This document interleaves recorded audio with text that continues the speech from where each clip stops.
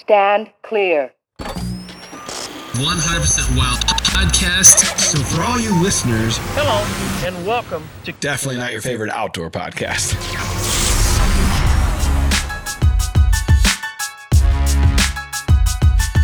What's up, everybody? Welcome back to the Drury Outdoors 100% Wild podcast. We're powered by DeerCast. Next to me, Matt Drury. And next to me, Tim Chelswick. Ain't no place that I'd rather be next to you. Sitting next to me. There you go. Yeah. A Shenandoah throwback. That's right. Yeah. So this is episode number 306, and we've got a lot to cover today. We've got a tripod coyote. We've got a chance to win big. I'm intrigued, Tim. We've got a very biological wildlife word. We got some cool shout outs. I think we have to relabel it to the wildlife phrase. Yeah, you lose It's the never a alliteration. word. It's the problem. This week it's a word. Oh, of course. I've been thinking that for 3 years. Crap. Well, never mind, Tim. I'll keep my thoughts to myself. Next week, hit me with it. Okay. Wait a minute. This is a phrase.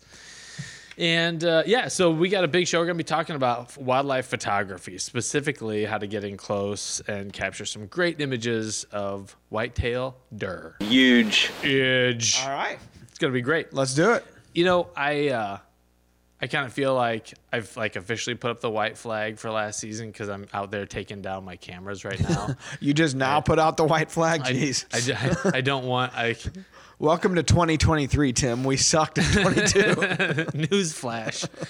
One of my buddies just got contacted though about DMAP and going through and doing some some selective whitetail harvest here in March via the Department of Conservation. Really? Mm-hmm. On his own property? Ground that he's leased. They contacted the landowner. Is it a CWD county? Yes. Yeah, that's a slippery slope. Yep. Yeah. So it's kind of a catch-22. He does need some venison for the freezer. And Is it really DMAP though? If it's under that CWD? I guess it's DMAP with the express purpose of limiting CWD. Yeah, I mean they want to Via the exterminate NBC. in that instance. So he's kind of in a catch-22 because it's like if he doesn't do it, they're gonna do it. Yeah. And he doesn't really want to do it, but he would rather have some influence over his deer hunting destiny. Man, that's a tough. There's a lot of people I know in our hometown of St. Genevieve, Missouri, where we all grew up. Mark and Terry and myself. It's a CWD county, and boy, that is a hot button topic. Sure is. Because the question is, if it was your place, what would you do? And I think all of us would say, well, I wouldn't want to kill my entire deer herd, and then what? So I don't know, man. I feel bad for the people that it happens to, because if you're in it doing like what we do, and it's kind of your identity as far as a wildlife manager, and is it part of the management? Is it part of, I'm talking kind of theoretically here, how do you look at it in that regard? If it's better for the good of the overall herd, like the state herd, do you go and do it at the expense of your entire herd? I don't think many people would say yes. I mean, many people are doing it. I get it. But, I mean, if you're as ate up with it as the circle of people that we're friends with, you wouldn't want to kill your entire deer herd. No. Plus, I don't know. Deer hunting in March feels weird. Shooting a doe that's 3 months pregnant, But that they don't care. I mean, that's the whole thing. They just want to kill them all. It's just a very tough pill to swallow if that's your ground. Yep. Yeah, very much so. But we've got a native-born Texan on the show this week. Oh, yeah? Oh, yeah. All right. Yeah. So we're talking with our buddy Lance Kruger. Lance is dialing in from Texas this week. Lance, how are you? I'm good. So Thanks for having me. Yeah. Thanks for being had. So on Instagram, you are constantly knocking it out of the park with these incredible whitetail turkey. Like, you cover a lot of wildlife, but whitetails are kind of your wheelhouse. So take us back to, because we're going to talk about how you get in close, the equipment, kind of how you get access to these. We're going to talk about all that stuff, but I'm curious in your origin story, like how did you get started in wildlife photography? Well, back in 1985, when I was 16 years old, my dad started managing a ranch here in South Texas. And I had my first job, bought a camera and a lens specifically to photograph wildlife out at the ranch. And they had, exotic animals. They had, the owner hunted Africa and all over the place and wanted, wildlife on his ranch that, he had hunted, and he had ostrich, zebras. He even had rhinoceros on his ranch, Whoa. black rhinoceros. Had a lot of really cool stuff. And I photographed all that stuff and photographed, whitetails out there. And that, the whitetails was what I was very interested in, not so much the exotics. And so I started photographing out there. He told me about a couple other places here in South Texas to photograph. I started shooting photos at those places, and people started telling me that my photos were really, like magazine worthy, like stuff they would see in the magazines. And so I'm sorry. We should probably, just for the sake of for all generations listening, what you're talking about, Lance, is back then shooting on a camera that took film. That was a film camera. That was a Canon AE1 program camera that took film, and I shot slide film, which is much more difficult to expose for because you have to be real exact on the exposure. And so I've shot since I was shooting film back in 1985, manual focus cameras. There was no auto anything other than the exposure. But the guy that mentored me, Dr. Steve Benson, who's a professional photographer, he told me not to run anything on automatic, to run the exposure full manual. So I set the aperture, shutter speed, ISO, everything manual myself. There was no screen readout. I had to shoot a roll of film and send it in and get the film back 2 weeks later to find out if I got anything or not. That's so crazy because right now it doesn't take anything for someone to go around with a DSLR and just and pick one out of the 35 pictures they just took. But back then you had to be judicious, and it cost you money to get that film developed to see what it looked like, and you didn't have that real-time feedback that you do now. Exactly. And, the thing is, I was, 16 at the time. My parents didn't, pay for my cameras, my film, anything. I had, when it wasn't deer season, I was, going and mowing yards and stuff like that to be able to pay for film in the off season when I was in school, because I was still in high school at the time. And so I would, make enough money to buy a roll of film 1 week, and the next week I would have enough money to develop it. So it was like a 2-week turnaround for me to find out. I couldn't see immediately on the back of the screen like the DSLRs and the mirrorless cameras of today, where you get instant feedback and see where you can take a test photo and say, oh, it's too dark or it's this or that. Right. You had to, shoot it and just pray that it turned out all right. So it was kind of a scary type deal, not knowing what you were getting. But, people were saying, man, your photos are really good. And I waited 3 years before I started sending any photos in, and sent my first photos in when I was 19 years old, when I was 3 years later, and got 6 photos published in that first magazine, Inside. And it kind of went from there. And by the time I was 21 years old, I was part-time professional. And by 24, I was full-time professional. And the day after I graduated from college, I graduated in December. I flew out to Montana on assignment for a magazine, and photographed mule deer out there. And I've been traveling ever since. So that's I've been shooting photos for 30. I'm 53 now, so 30 something years, whatever that is. 37 years I've been shooting photos. Been doing it professionally for like 31. Well, from what I know from some of the OGs that were outdoor writers and outdoor photographers, that was really big business, and those paychecks were pretty significant back in the day, writing and doing photography for these big outdoor magazines. And I don't know if it's the same anymore, because there's just so much content and it hits so quick. But back in the day, it used to be a pretty lucrative, from what I understand. It was, and that's how I made my living. 100% was through the magazines, through either selling photos to Field and Stream and Outdoor Life and the other hunting magazines, selling them photos for the use on their cover, or for inside photos to illustrate articles. that writers would, write, and not, they might not have the quality of photos that they need. But then also selling to the manufacturers photos for advertising in those magazines and for print brochures, catalogs, trade show displays at SHOT Show, ATA, stuff like that. That's how I made my living for, a majority of my living for, 20 something years. And the magazine market, unfortunately, because of social media and the internet and what we're doing right here, has, kind of killed the magazine market, and the eyeballs are no longer on magazines like they used to. And so eyeballs are going to phones.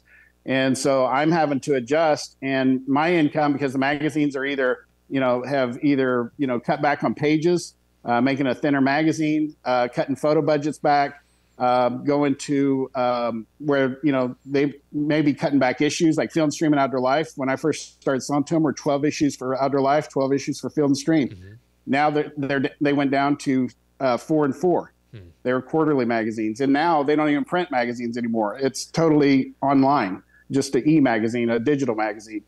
So income from photographers has really been, cut back with the magazines, going out of business. I mean, I was afraid Field and Stream and Outdoor Life, the oldest, biggest magazines in the world, were going to, go out of business, but they got bought out by a company that does digital type stuff, and they're making a digital magazine now. But, a lot of others like Harris Publications that I used to sell to, Whitetail Hunting Strategies, and some of the others, they went out of business. Mm-hmm. And so that's, cut the bottom line for me. And so I'm trying to reinvent myself, I guess you could say, trying to find other ways to make money. Yeah. And, other ways to make money with my photos, with my cameras, and with my knowledge about photography and whitetail deer and turkeys. And we'll make sure that we link up your Instagram profile in the show notes if folks want to go give you a follow. It's you're definitely worth a follow on Instagram. But yeah, and so like also, I'm sure you probably see this, like people are just right clicking and saving, and like it's hard. I would imagine it's hard to be a photographer and have an online digital business, especially because it's so easy to screenshot and just like we see it with Drury Outdoors. People rip off our content pretty frequently and just post it as their own. By the way, we're aggressively searching those people out. We'll go get them and asking them to not use it. So what do you do in those instances? Well, it depends on what it is. If it's a big company, then I may get my copyright attorney to go after them. Mm-hmm. If it's, and I've actually had companies all over the world use my photos illegally. I've actually discovered some at the SHOT Shows that I've been to in the past. And, like a Japanese rifle scope company was using my photo as their trend display at the SHOT Show in their booth and on their brochures. And, I ended up having to hire international copyright attorneys to go, to deal with that. But if it's, some little guy just posting it on his page, I'll just ask him to just, please stop, stop using it. And, like some people, it's funny because some people will ask for, can you, take out the copyright? Because I always put my name and copyright symbol on it. Yeah. And so that's to kind of keep the honest guy honest, the honest thief honest, I guess you could say. And so I'm always trying to, just be nice about it. But if they're making money off of it, then that's money that they made off of something that I could make money off of that I would have charged them for if they had come to me in advance. And so, it's one of those things where I just got to, see what the situation is and just decide what the best, tactic is to go after them. And it's tough because, in social media, I think it's widely known that if you're giving photo credit, an @ tag in the caption, or you tag them in the photo, like that's kind of a way to give, to say, hey, I'm using this person's photo, and it's almost become widely accepted. But like you said, if the company or the person is taking it one step further and making money off of it, it's a whole different level. So it's one thing to share somebody's content, which has become widely accepted, especially if you credit them. It's another thing to use somebody's content, not credit them, and somehow you're making money off of their work. That's the level we're talking here, and that's where it gets really sticky. And I don't think a lot of people, especially the younger generation, I don't think they have any idea that they just kind of view everything on the internet as free, and it's a hard business lesson a lot of times when they're using content that's not their own. Yep. And like you said, I mean, sometimes it's a little guy and they just don't know any better. You ask them nicely, hey, can you take that down? Or, we request you to give us permission. But if it's an actual company using it to make money in some way, advertising their product or doing something, using your image and somehow advertising their product, that's a different level. You can't allow that to pass. Yeah, and what's really interesting is my business has changed a lot with me previously just selling to magazines and manufacturers and companies that wanted to use my photos on their, on their product or their package or whatever. I was very, very careful about who got to see my photos. Only photo editors got to see my photos, graphic artists, advertising agencies, stuff like that. And nobody else really got to see my photos. And so then came social media, and I started doing social media back in 2017, like October 2017, 5 years ago. And I found out that it's a different world and that it's okay for people to share your stuff. And you want people to share your stuff, where before nobody saw my stuff. I didn't want anybody to share my stuff because I wanted to be paid for that, because that's how I provided for my 4 kids and, put them through diapers early on in my career. And now I'm putting them through college at this stage of my career. And so I'm trying to learn this young man's business and trying to change at 53 years old. And, I'm learning from my kids. My kids are the ones that set up my Instagram and helped me with my first post. And so, I'm too young to retire, but too old to know this young man's game. And so I'm trying to learn. And so I've gotten to, on my Instagram, I got 67,000 followers. And, that's surprising to me, because I thought the only people that would want to follow my stuff is, my 5, my wife and my 4 kids. I thought I'd have like 5 followers, So then when I started getting all these people and, I started growing like 10,000 a year, 12,000 a year, it's like, man, this is really bizarre. And so I started seeing the power of social media. And having people share it, share your photos. And I've got, friends of mine that are photographers that aren't making the changeover. And so, they can't understand letting somebody use your photo on their page and, sharing your photo and you getting some benefit out of that. They think of they need to make X number of dollars off that use. Yeah. But I've tried to change my mindset and, know that that's going to get my photo in front of more people, build my following. And then from that following, and because you don't get paid anything through Instagram doesn't pay you for, using your photo, or your audience or whatever. And so you've got to make money off of, those followers that are interested in what you're doing and what things you can offer. Like I do calendars now, which I didn't do, so that people could buy stuff. I want to do a book. I do photo workshops that I call my up close and master classes that I give. And so that's, things that you've got to offer that, you can make money off of in an indirect way rather than directly from the person that's using that photo. Well, to your point, I mean, I mentioned off air that I've been a long admirer, but really in the scheme of things, it's just like you're saying, it's a few years of following you on social media. And I didn't know there was a whole backstory with you and Mark and Terry. Like I had no idea, but as the guy that's now kind of overseeing our marketing efforts and those types of things, I've mentioned several times internally, it's like, man, if we need an image, a really pretty, Midwest whitetail, free range, like here's the guy we should connect with. Well, I only heard of you because Mossy Oak shared your content, on social media. So exactly to your point, it's a way to potentially get new business. And even your point about, Instagram not paying you, they are actually starting to, if you were to get into doing reels, taking your images and creating a video reel out of your images into a song or something that they allow you to use. But, there are ways, but it's even that. I mean, it's not like, that takes a lot of time and effort and Hot content chicks. creation. Hot chicks. Yeah. So that's a little bit tougher, but it still wouldn't pay you nearly what you're accustomed to if from the old days of going to a magazine, a publisher and saying, hey, I'll sell you these 4 images, it probably doesn't pay near that unless your following is huge or it goes viral. So that's a tough way. They'll pay you, but it's pennies on the dollar in the scheme of what you were used to making, probably in the business. So I applaud you, because it's one of those old dog new tricks types of things where if you want to stay relevant, you have to do these things. And that's one of the things internally we noticed a decade ago with social media. It's like, hey, we need to get ahead of this curve now and start cultivating a following and talking to this consumer and the platforms in which they use, or else we're going to be left in the dust. And because we've done that, we between DeerCast and all the social media platforms, it's a several million followers, but it's because we started 10 years ago, or even more now at this point. So it's interesting how you have to evolve and change with the times. Very true. And actually, I'm in the process of doing that even beyond my still photography.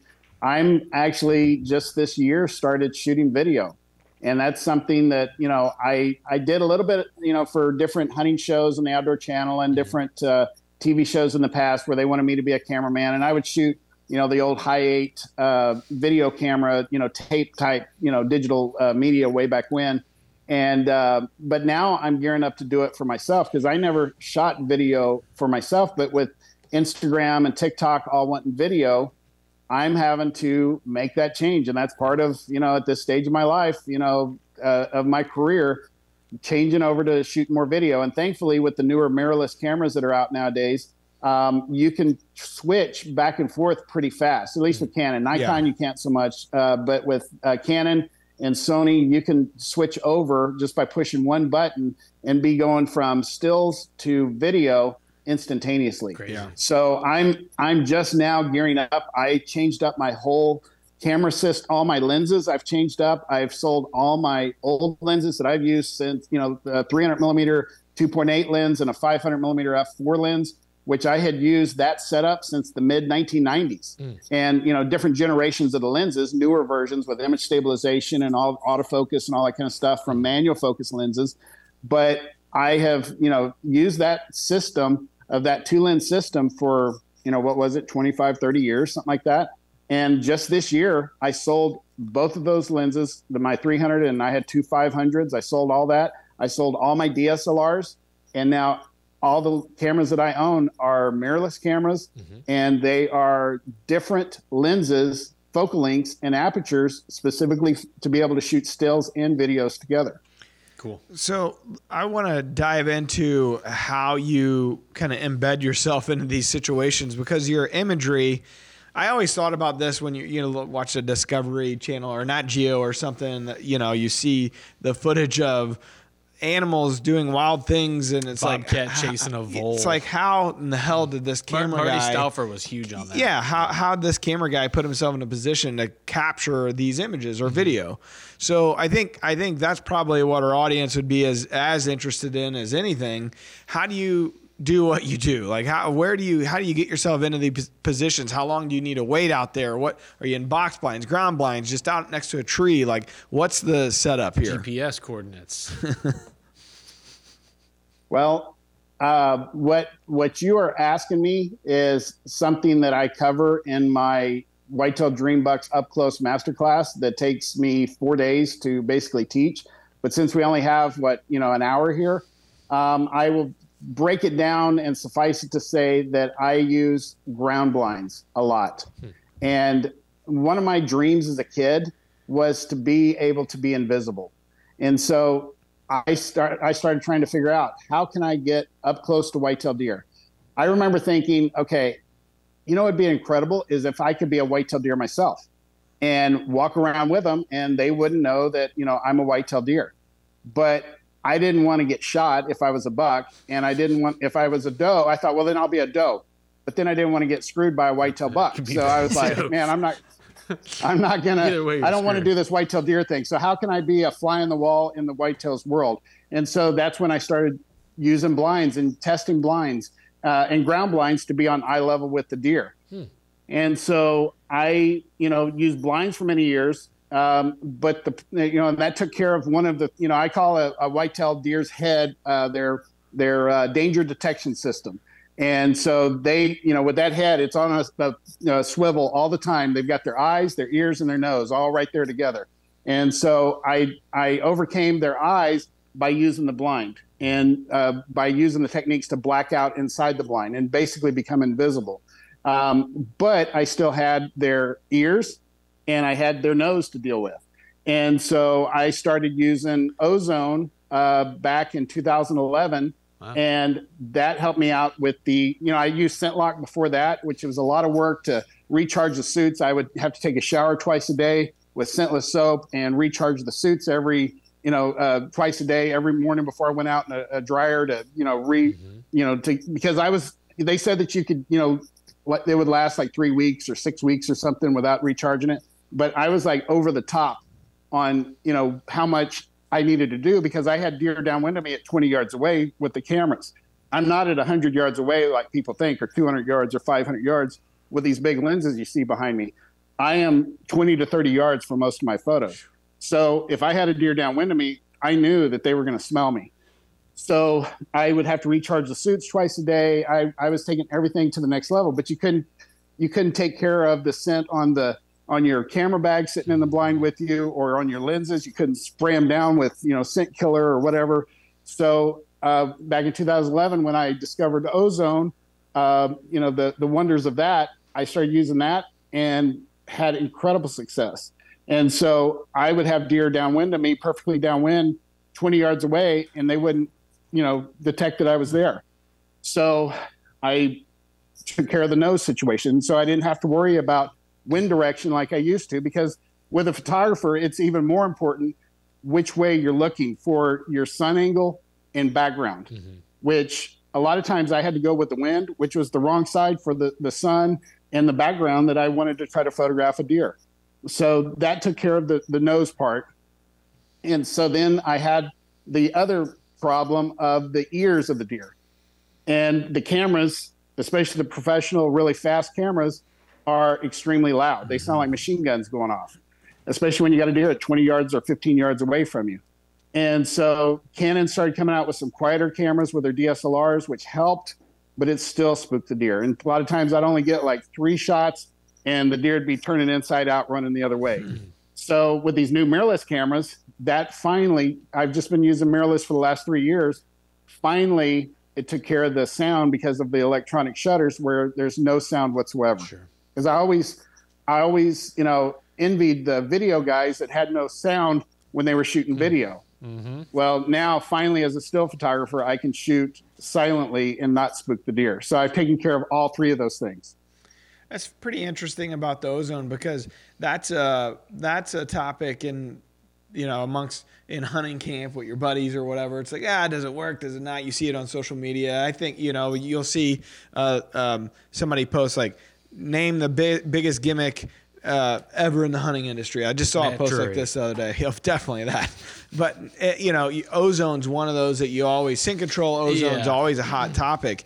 And here you have no skin in the game as far as like, you're not a TV producer, because we always get the bad rap, like, oh, you're an influencer now. Like, oh, you're just doing it because you're getting paid to.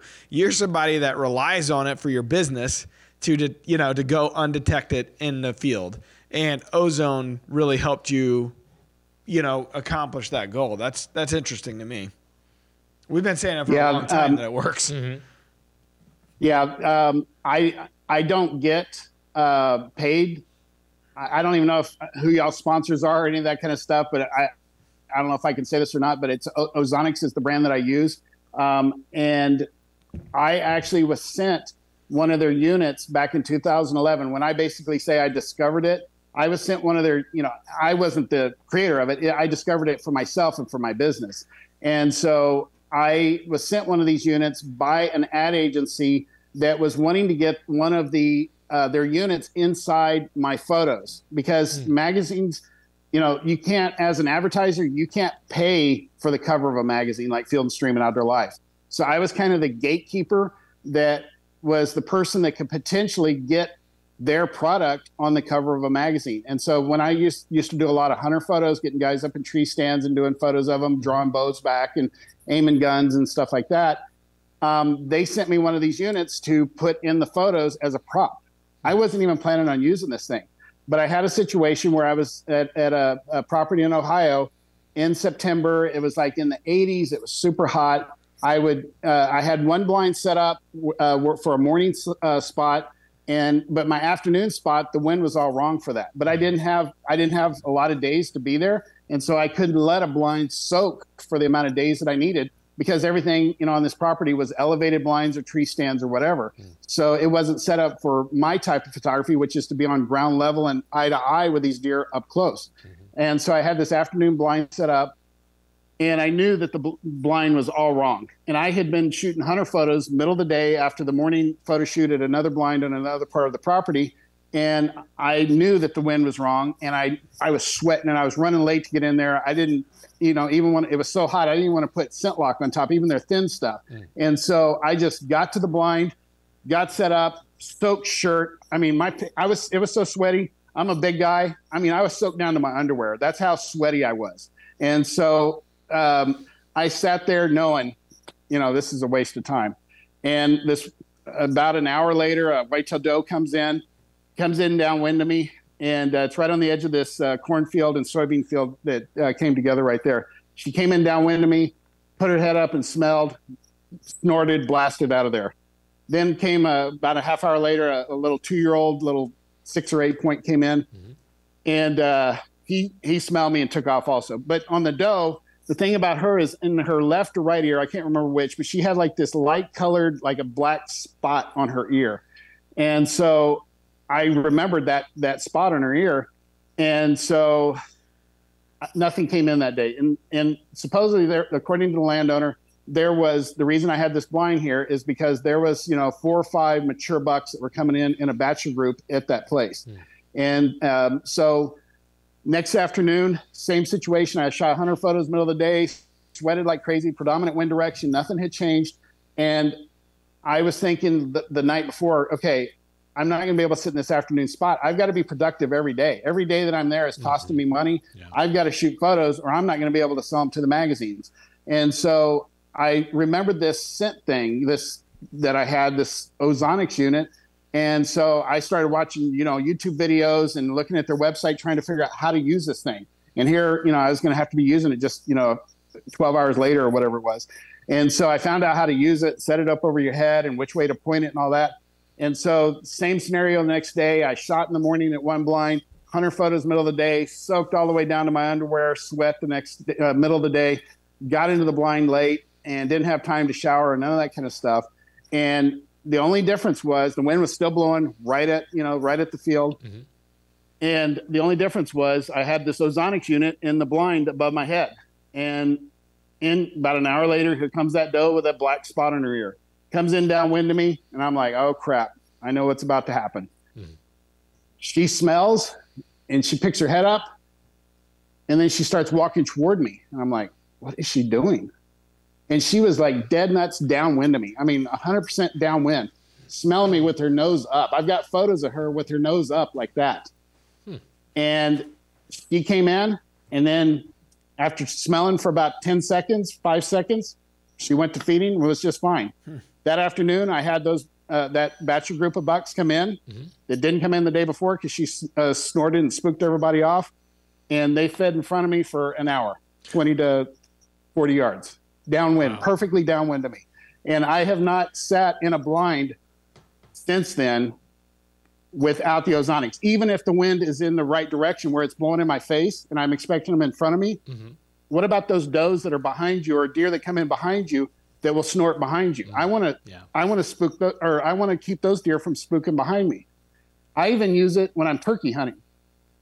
Think about it. How many times have deer gotten spooked off the field that you were trying to call in because some deer smelled you and snorted?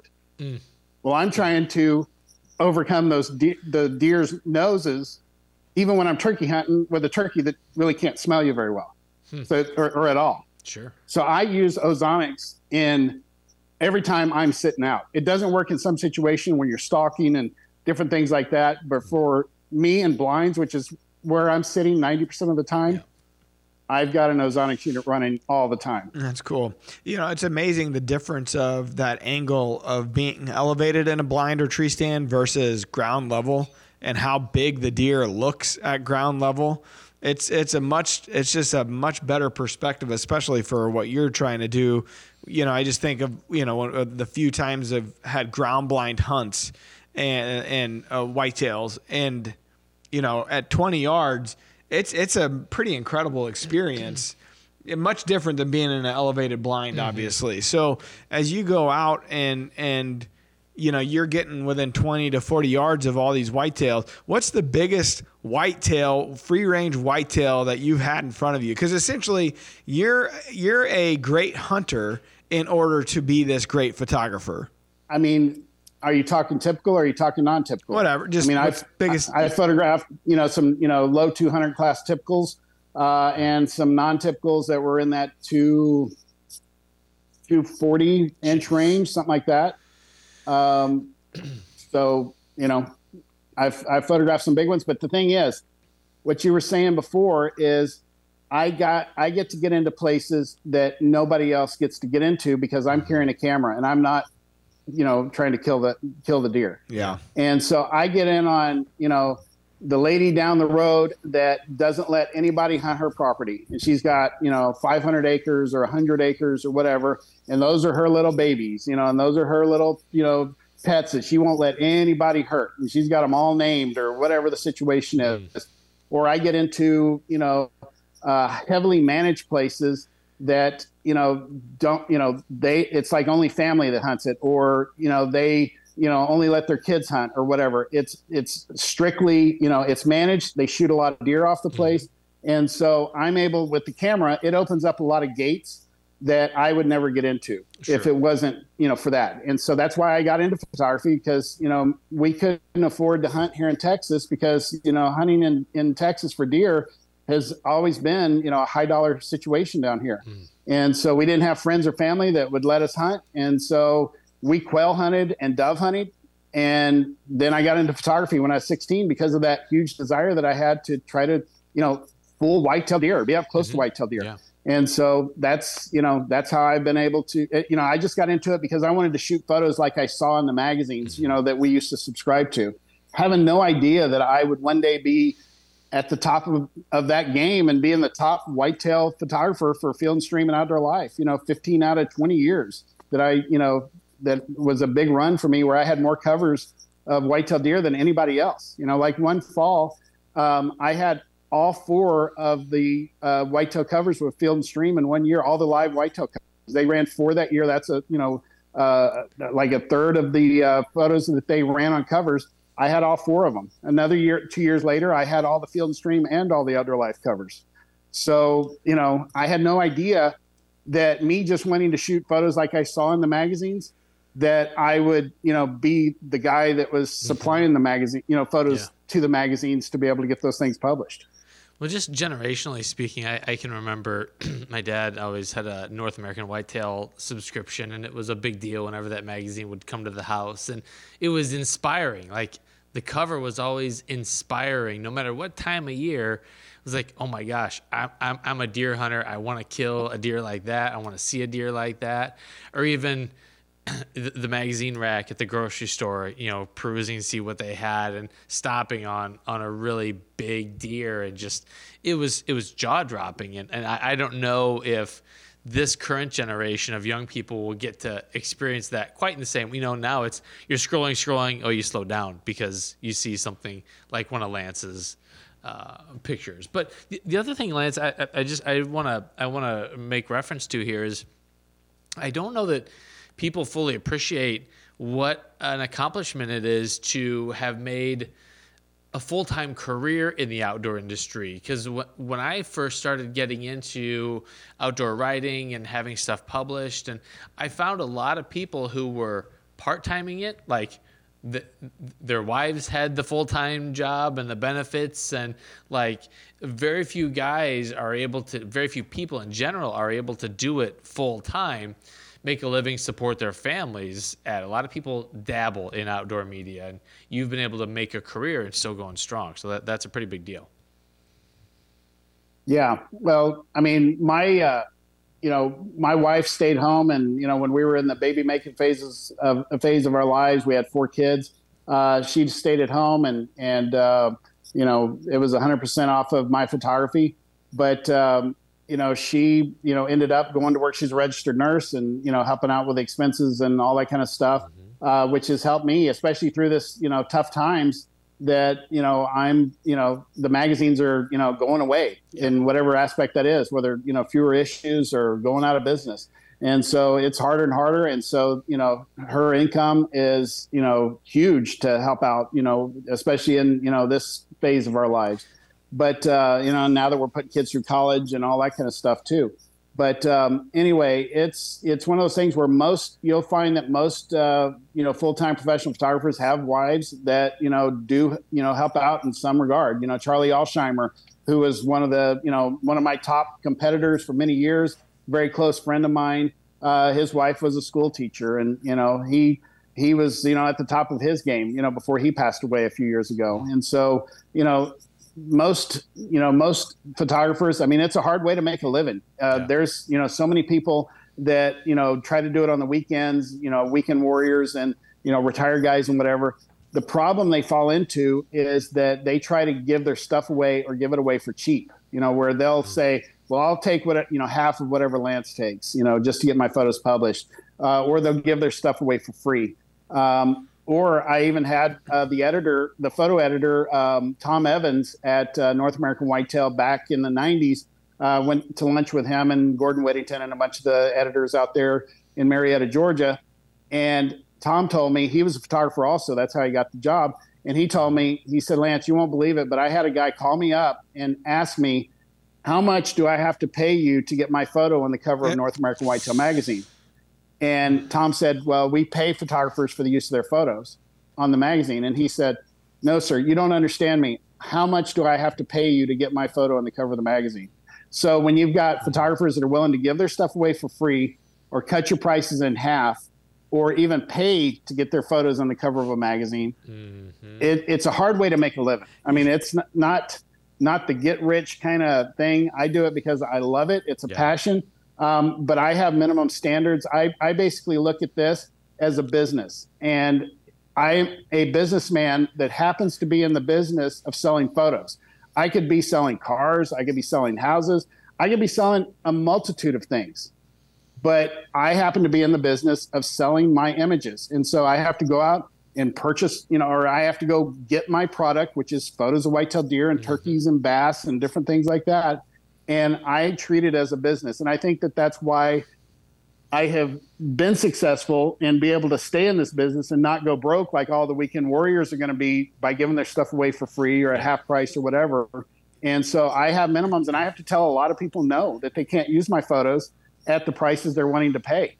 And so I treat it as a business first and foremost. And the photographer side, that's a secondary thing. I love shooting the photos. If I didn't have to sell my photos and just go out and photograph, that would be my dream.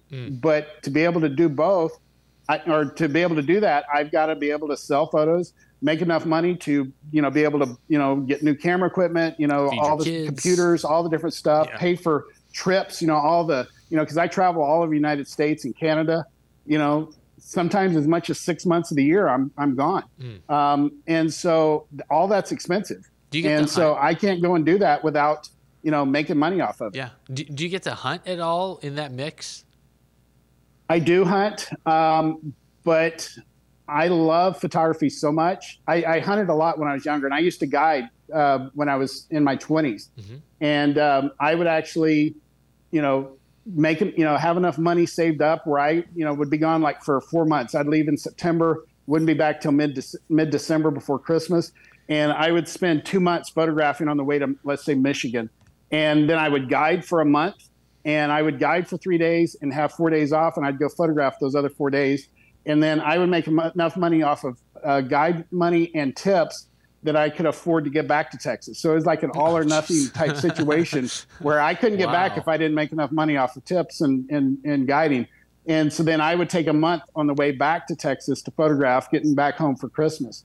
But I used to hunt a lot more. But like when I was younger, we really didn't hunt deer because we couldn't afford it. Yeah. When my dad was managing the ranch, I shot a doe out there when I was 16 years old. Shot my first buck at 21, I think. But it's just been, where people were giving me opportunities to hunt. And so now I love being behind the camera so much that with my 4 kids, I ask landowners, hey, would you mind, when they offer me a hunt, could my son or my daughter come hunt it? Yeah. And so I've handed it over to them because I want them to have the passion for it and the opportunity to hunt, which I didn't have. And so my son and I just got done with 5 days of hunting where he was trying to kill his first buck with a bow. He's 16 years old now, and he's really into hunting whitetails. And we were on a 1,000-acre place down here in South Texas that, they had, like a hit list of bucks that we could potentially shoot. And we saw 4 of them, but none of them were within bow range. He could have shot them with a rifle because it was during rifle season. We were bow hunting. And he could have shot all 4 of those deer with a rifle, but he was so committed to the bow that he basically walked away with tag soup. And, one of the deer that he could have shot was a 165-inch 11 point. Wow. He passed on the last afternoon, he passed on a mid 150s 10 point that he could have shot with a rifle. It was 85 yards from us, but it wasn't a bow shot. He's limited to, he's pulling back like 50 pounds. So he's limited to like 20 yards, 30 yards max. So anyway, I give my opportunities to hunt to my kids, but man, I love to hunt. I mean, if they said, hey, your son can hunt and you can hunt, I'd be all over it. But I wanted to be there for his first bow hunt. So I guided him for the whole hunt. But, if I have the opportunity to hunt myself, I'll take it if my son, can hunt, in that situation. Lance, I'm curious what you may be seeing on social in terms of pictures that people are taking of deer, hero shots, whatever, things that just make you cringe. Like, I wish we weren't doing that right now. Well, I mean, it's obvious stuff, tongues out in deer. I get kind of tired of everybody thinking you've got to get low and put the deer way above you. I like more atmosphere type shots, more wide shots, shots that show more of the surroundings around the deer. I like to see more of the atmosphere. I like to see more interaction between, the hunter and their deer, and not so much of just the hero shot of the guy, holding up the rack, or even the others where the deer's stiff and the guy walks back about 10 feet behind it and acts like he's holding the antlers and stuff like that, even though he could never reach for it. So that's the kind of stuff that I don't like. I don't know if that answers your question, but that's the kind of stuff that I'm not big on. And I just kind of roll my eyes at. But, I'm not going to stop it. So how you can't say much about it.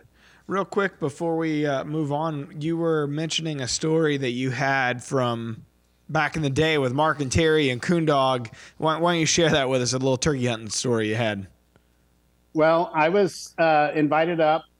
This was when, Mark was, still had the Mad Game calls, and they were trying to do DVDs and videos. I don't know if they even had a show at the time, but I think it was like the first year after they started doing videos for the Kiskies, and they were trying to do a video of me trying to kill a turkey. And so this was back in 2000, right turn of the century, the April afterward. It was Northeast Missouri, and it was Coondog's lease. I think it was, I'm not even sure, I think it was Union County or something, right on the Iowa border, kind of northeast. You probably, been there, Matt. But anyway, it was Mark. Mark was doing the calling. Your dad was carrying the video camera. Terry was carrying the video camera. It was this big, huge monster, like Betacam SP monster video camera, and Coondog was there. And so it was like 12:30, and in Missouri, you got to quit at 1 o'clock. I don't know if that's still the case, but back then that's what you had to do. And so we finally, it was like opening day, and we'd been striking a lot of different places and trying to get a turkey to respond. Finally, at 12:30, Mark heard these, 3 gobblers, and they were a long way away. And so I remember looking out over this farm, and there was like this ditch kind of running through it that they thought that we could, go down this, kind of halfway dry creek bottom. And so we ended up going in that creek bottom trying to, because it was probably 12 feet, deep, something like that. And so we walked in the bottom of it until, Mark felt like we were close enough to be able to go up on the edge of it. So Mark kind of scrambles up and slips up on the side. And, it's like, halfway wet and leaves all over it. Just like, you take 2 steps up and make 1 step sliding back. We got up to the top of the edge, and I was there behind Mark, and I was much skinnier and much better looking and much more in better shape back then. And so I was up there with Mark, and we laid over on the top of the creek side, and your dad was trying to desperately climb up the side with that 30-pound camera or whatever he had. And he was slipping and trying to, he didn't have like one hand available to grab roots and stuff like that. And so basically he was fighting it. Well, these turkeys start coming in. It's three gobblers. First one's a big strutter. Mark, whispers to me as I'm laying over on the side of the creek edge right there. And your dad's down there trying to climb up, and Coondog's down there pushing his rear end, trying to push him up. They could not get up. So anyway, so the turkey comes in. Mark tells me to shoot him, tells me to shoot the strutter. I pull the trigger, shoot him. And so basically all your dad got was video of my rear end shooting this turkey. All right. So tail fan. That's kind of Terry's calling card. Shitty video footage. Well, to say the least, it didn't make the DVD or the TV show. And so anyway, that was all he got was Mark holding the turkey up and it was flopping around. And at the time, I think Mark had shot 1,000 or hundreds of, gobblers at that point of his career back in 2000.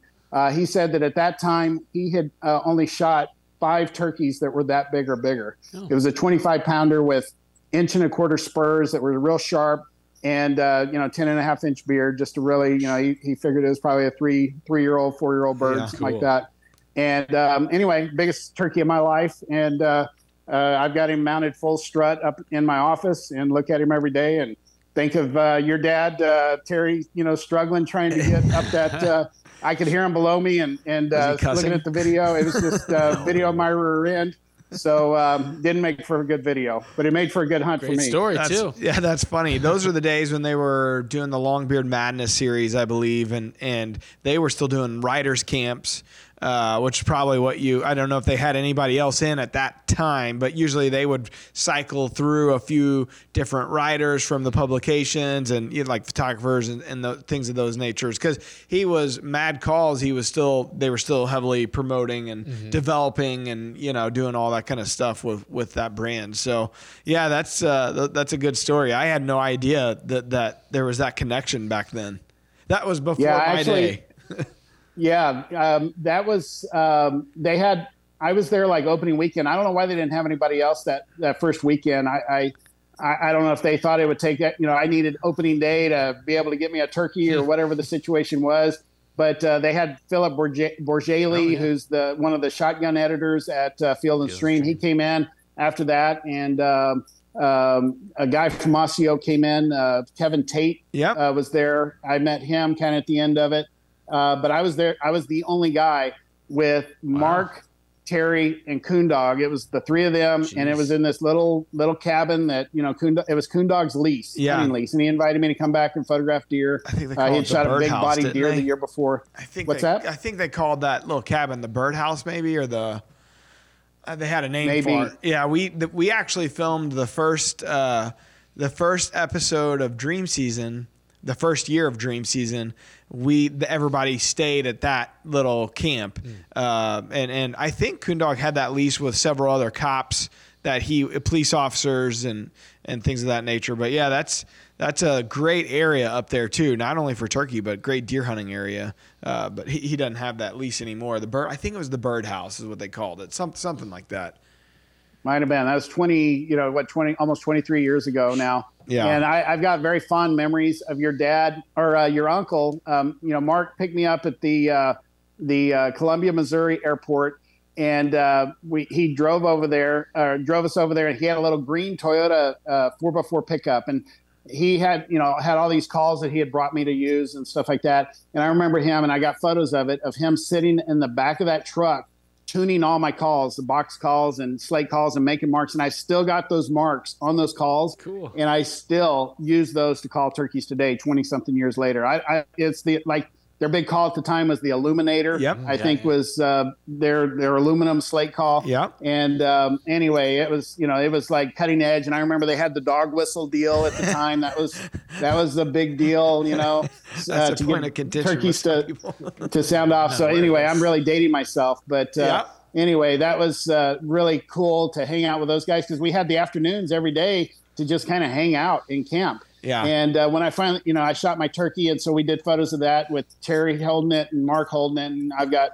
some of those published in magazines. I don't remember which magazines, but anyway, that was way back in the day. It was a lot of fun with those guys. Pretty cool. Crazy. Well, we appreciate you sharing that. Yeah. Well, let's hop into our real wild clip. And by the way, Lance, if you're good on time, you're welcome to hang out. If you got a jet, you can. No, I'd love to. Love hanging out with you guys. Okay. Well, our boy Ben here in studio was out doing some hunting here late season and came across this interesting canine. All right. So here's the real wild clip of the day. All right, so we're in a old quarry or something here, and we're looking at a coyote that's he's missing his front leg. It's just something's kind of dangling off that front leg. Like a little bone there and some hide that's hanging there. It's his front right leg, and he's a tripod coyote, and it probably got caught in a leg trap. That's what I was thinking, but he's navigating some not easy terrain there. Yeah. For a three-legged animal. And he looks awful healthy too, so it doesn't look like he's starving. Yeah. So this pretty crazy looking clip. I've never seen that before. No, and I mean, it's just amazing how adaptable those animals are. Yeah. So there's your real wild clip of the day. Pretty crazy. Discounted because he only had 3 legs. Okay. We got a question of the day. We don't know who this individual is. They left us a question of the day on our. You just hit the link in the show notes and it takes you to our voicemail recording service. This person just left an anonymous question. All right. Do I have this on my? Okay, I do. So all right. Do I really need to say the question of the day is brought to you by anything based on the question that we have? All right. The question of the day is brought to you by Parcel Data and DeerCast Maps. Find out who owns ground in any state and maybe score yourself some new hunting spots this season. I'm actually working on that as we speak. Ooh. And I would recommend anybody out there that needs a new spot to hunt to get on it right now. Now's the time to do it. If you can find a new spot, you could still scout it and pick up some great intel right now before green up happens in the spring. So now is the shed hunting on it. Now's the perfect time to find a new piece. All right, so here is this question. And this is not really a question. This is Tim being a jokester here. How do I enter a contest? So that was Tim. It wasn't me. Who added that ending to it? Well, who knows who did that? It's hard to tell. Wasn't me. With technology the way it is these days. So basically, we had the contest going on, and this was at the end of the year, right? And this guy, he leaves an anonymous message that just says, "How do I enter a contest?" And that was it. But it's a great chance for us to talk about the Tracker Off-Road giveaway that's happening right now in DeerCast. We actually have a ton of submissions already too. Mm-hmm. And it just started in January. So we're giving away a Tracker 800 side-by-side. This thing is awesome. It's surprisingly quiet, which I think we talked about in the previous episode of the podcast. Mm-hmm. So lots of quietness. It's free giveaway. All you got to do, it's free to enter. All you got to do is go over to DeerCast, and there's a giveaway tab in the lower right. Hit the giveaway tab, enter some info, and you are automatically entered in. That's how you enter a contest. Yeah, and there's only one chance per person. Yeah. So, all right, onward and upward. Okay, Lance, the wildlife word, something we do every week. The guest gets to guess. It's multiple choice. The guest gets to guess first. It's one of the very polite things that Matt does. It's a deferential thing. It's a way for me to cheat and usually pick the thing you pick. That too. This week, the Wildlife Word is brought to you by DeerCast Fan Shares. Upload your successes from the field and share with other DeerCast users in the Fan Share feed. Just tap the filter button in the upper right-hand corner of the DeerCast main page, select Fan Shares, and see what everybody's been up to. Okay, here we go. Osteoclasts. These are cells that remodel bone tissue in mammals. But in whitetails, they also do this. A, they don't exist because deer aren't mammals. Trick question. B, they sever the point of connection between the pedicle and the antler.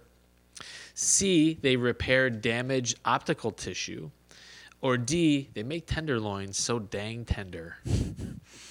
All right, Lance, what do you got here, buddy? Well, option A and option D look really, really tempting, number 1 and number 4. But I'm going to probably go with number 2, the severing of the veins or whatever for, clotting at the burrs of the bases of the antlers. I'd go with that. Okay. But I have never heard that word before in my life, so that's a guess. But I would think that would be a good option for it, and probably something that would be called. Way to talk through the answer. I am also going with B, and something about the osteo part of it made me think about the sever the point of connection There between you the go. pedicle and the Yeah, antler. osteo typically means bone. Yeah. Mhm. Yep. Yeah, so they are the actual cells that go in there and they say, clip this off. There you go. Osteoblasts create the bone tissue. I'll be damned. One of the best things, I had a biology teacher in high school, one of the best things he ever did, he taught us all the Latin prefixes and suffixes, so you could pretty much look at any scientific word and break it down into its parts Yeah. and figure out about what it means.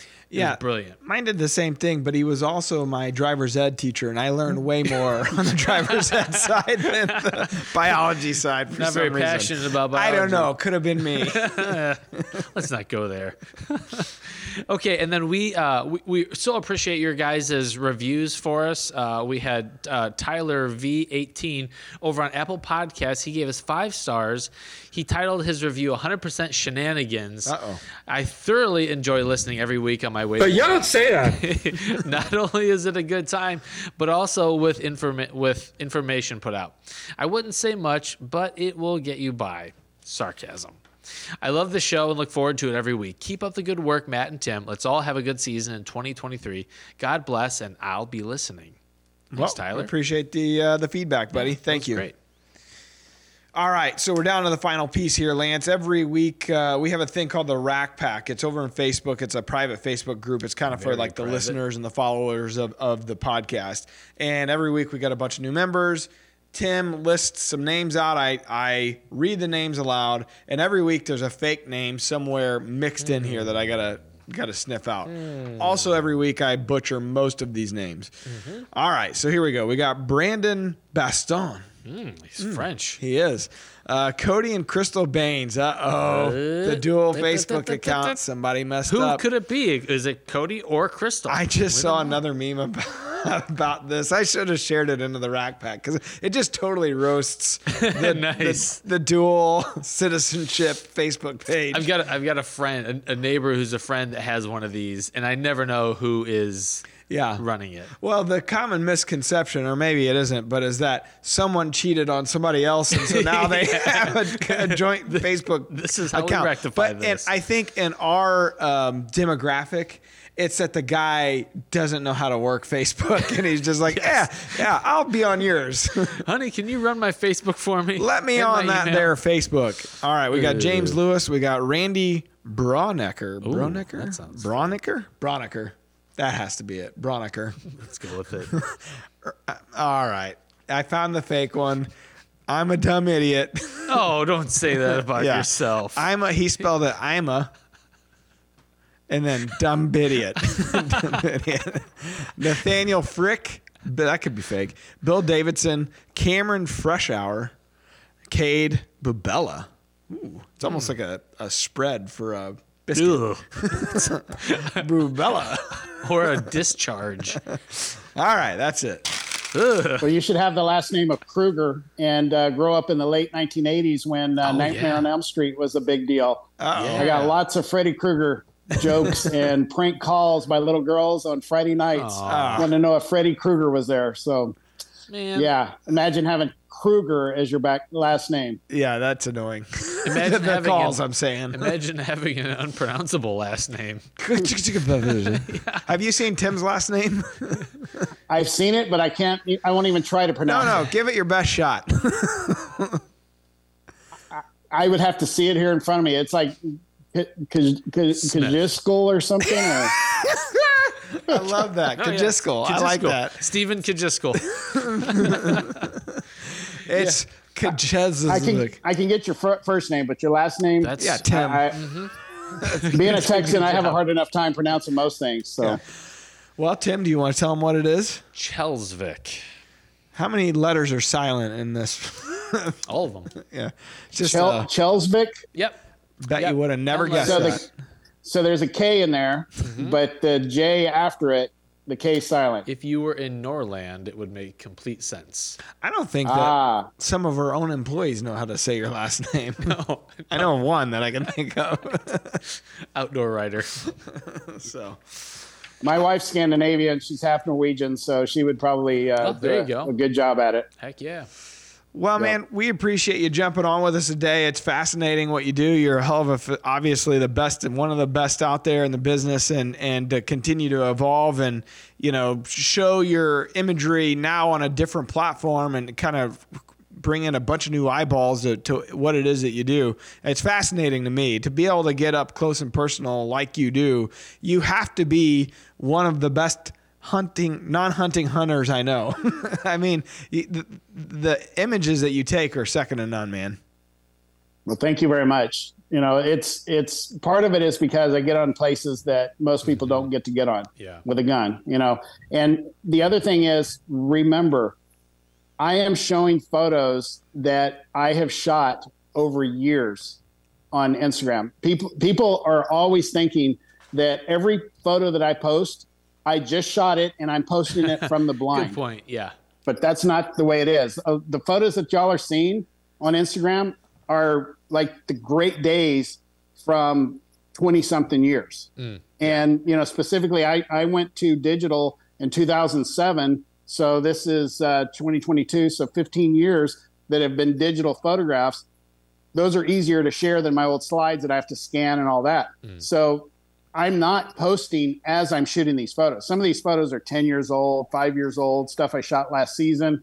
You're not seeing what I'm posting, what I'm shooting as I post it. So just so that I don't have to respond to all the hundreds of messages I get from everybody every week that, man, you shot that big buck this afternoon. That's awesome.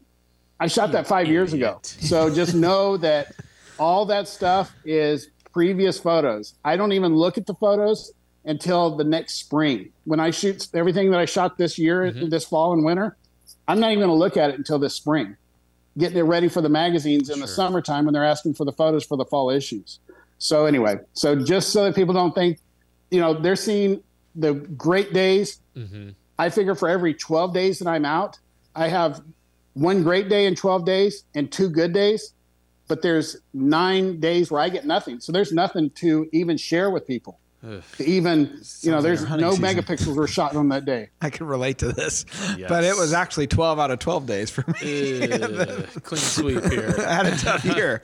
But yeah, you know what? The parallels to what we do are, we're sharing the best, The highlight reels. hour of maybe 10 days of footage. There's a lot of parallels there to what you're doing and what we're doing. The only difference really being the actual shot at the end. So I'm sure when we're looking at the same type of factors and weather variables that kind of we produce, the algorithm for DeerCast with, you're probably studying all that same stuff in a different way because you're trying to pick your best days to go, to go film.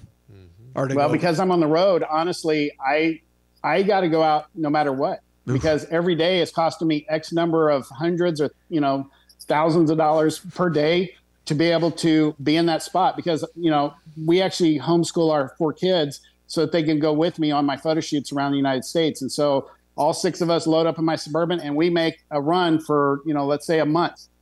I've got to photograph and be productive every day, whether it is great conditions or if it's crappy conditions. And I've got to go out, whether it's raining, sleeting. I mean, if it's dangerous, I might not go out, but I have not had many of those in my life Can't call where it sick. I'm not going to go out. So I'm constantly learning, because I'm forced to go out every day and not cherry pick my days, what deer do in the worst of conditions. Yeah. And so you're going to, learn a lot when you're doing that, especially when you're up close to deer, getting to observe them at close range, and you're not firing at the first one, shooting, the first buck that comes out.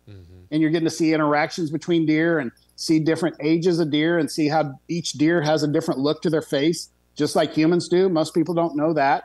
I mean, there's so many things that a camera will extend your season and will give you reason, even after you fill your tags, to go learn about deer. So I really recommend people, even if they get a cheapo camera or even a cell phone camera, just shooting video from a blind, work on trying to get them up close. And so that's something that will teach you more than any kind of magazine article, any YouTube video will, by going out and just spending time in the field. That's my mantra, time in the field. That's why I'm so successful, because I've got to be out there every day. And I'm not just going to, the hunting property down the road from me. I'm going wherever big whitetails are. I put, in 4 months' time, I'll put 40,000 miles on my Suburban and, hit 18 U.S. states and 3 or 4 Canadian provinces. So I'm going past a lot of places that aren't good, trying to go to those great places. Yeah. And even then, I still only have one great day out of 12 and 2 good days out of that 12. The man is hustling. He's got a great point there. That's what people should take away from this. Yeah. To kill good deer, great deer, it takes a lot of time in the stand sometimes. And even then. It's not yeah. So, and the number one factor that is the most important of all is to not shoot them when they're young. Don't shoot them when they're 1 or 2 years old and think you're going to kill a big buck. Because if you are shooting them 1 and 2 years old, those are your potential future trophies that when they mature at 5 years old, 6 years old, people ask me all the time, what's your secret? How can I see big bucks on my property? I tell them, number 1, time in the field, spending time out there. Number 2, don't kill them when they're young. Let them mature. Yep. Have trigger control. People management is far more important than deer management. That's a good way to put it. Brought to you by PeopleCast. All right, well, Lance. we appreciate it, man. We'll link up all everywhere that somebody can find or follow you in our show notes here. If they're listening at home, what's your Instagram handle? Lance_Kruger, I think it is. Yep. And like I said, we'll link it up too. So we really appreciate your time today, and just keep up the great work out there. Thanks for having me. I really enjoyed it. Y'all were fun to hang out with for a little while. All right. Thanks, guys. Until next time, peace out. See ya. DeerCast is now supercharged with maps. Get ahead of your game with killer new features like live Doppler radar, wind check out to 5 days, virtual rain gauges, GPS path tracking, and more. Plus, get our 14-day revolutionary DeerCast prediction and access to DeerCast Track. Prep, predict, and pursue with DeerCast.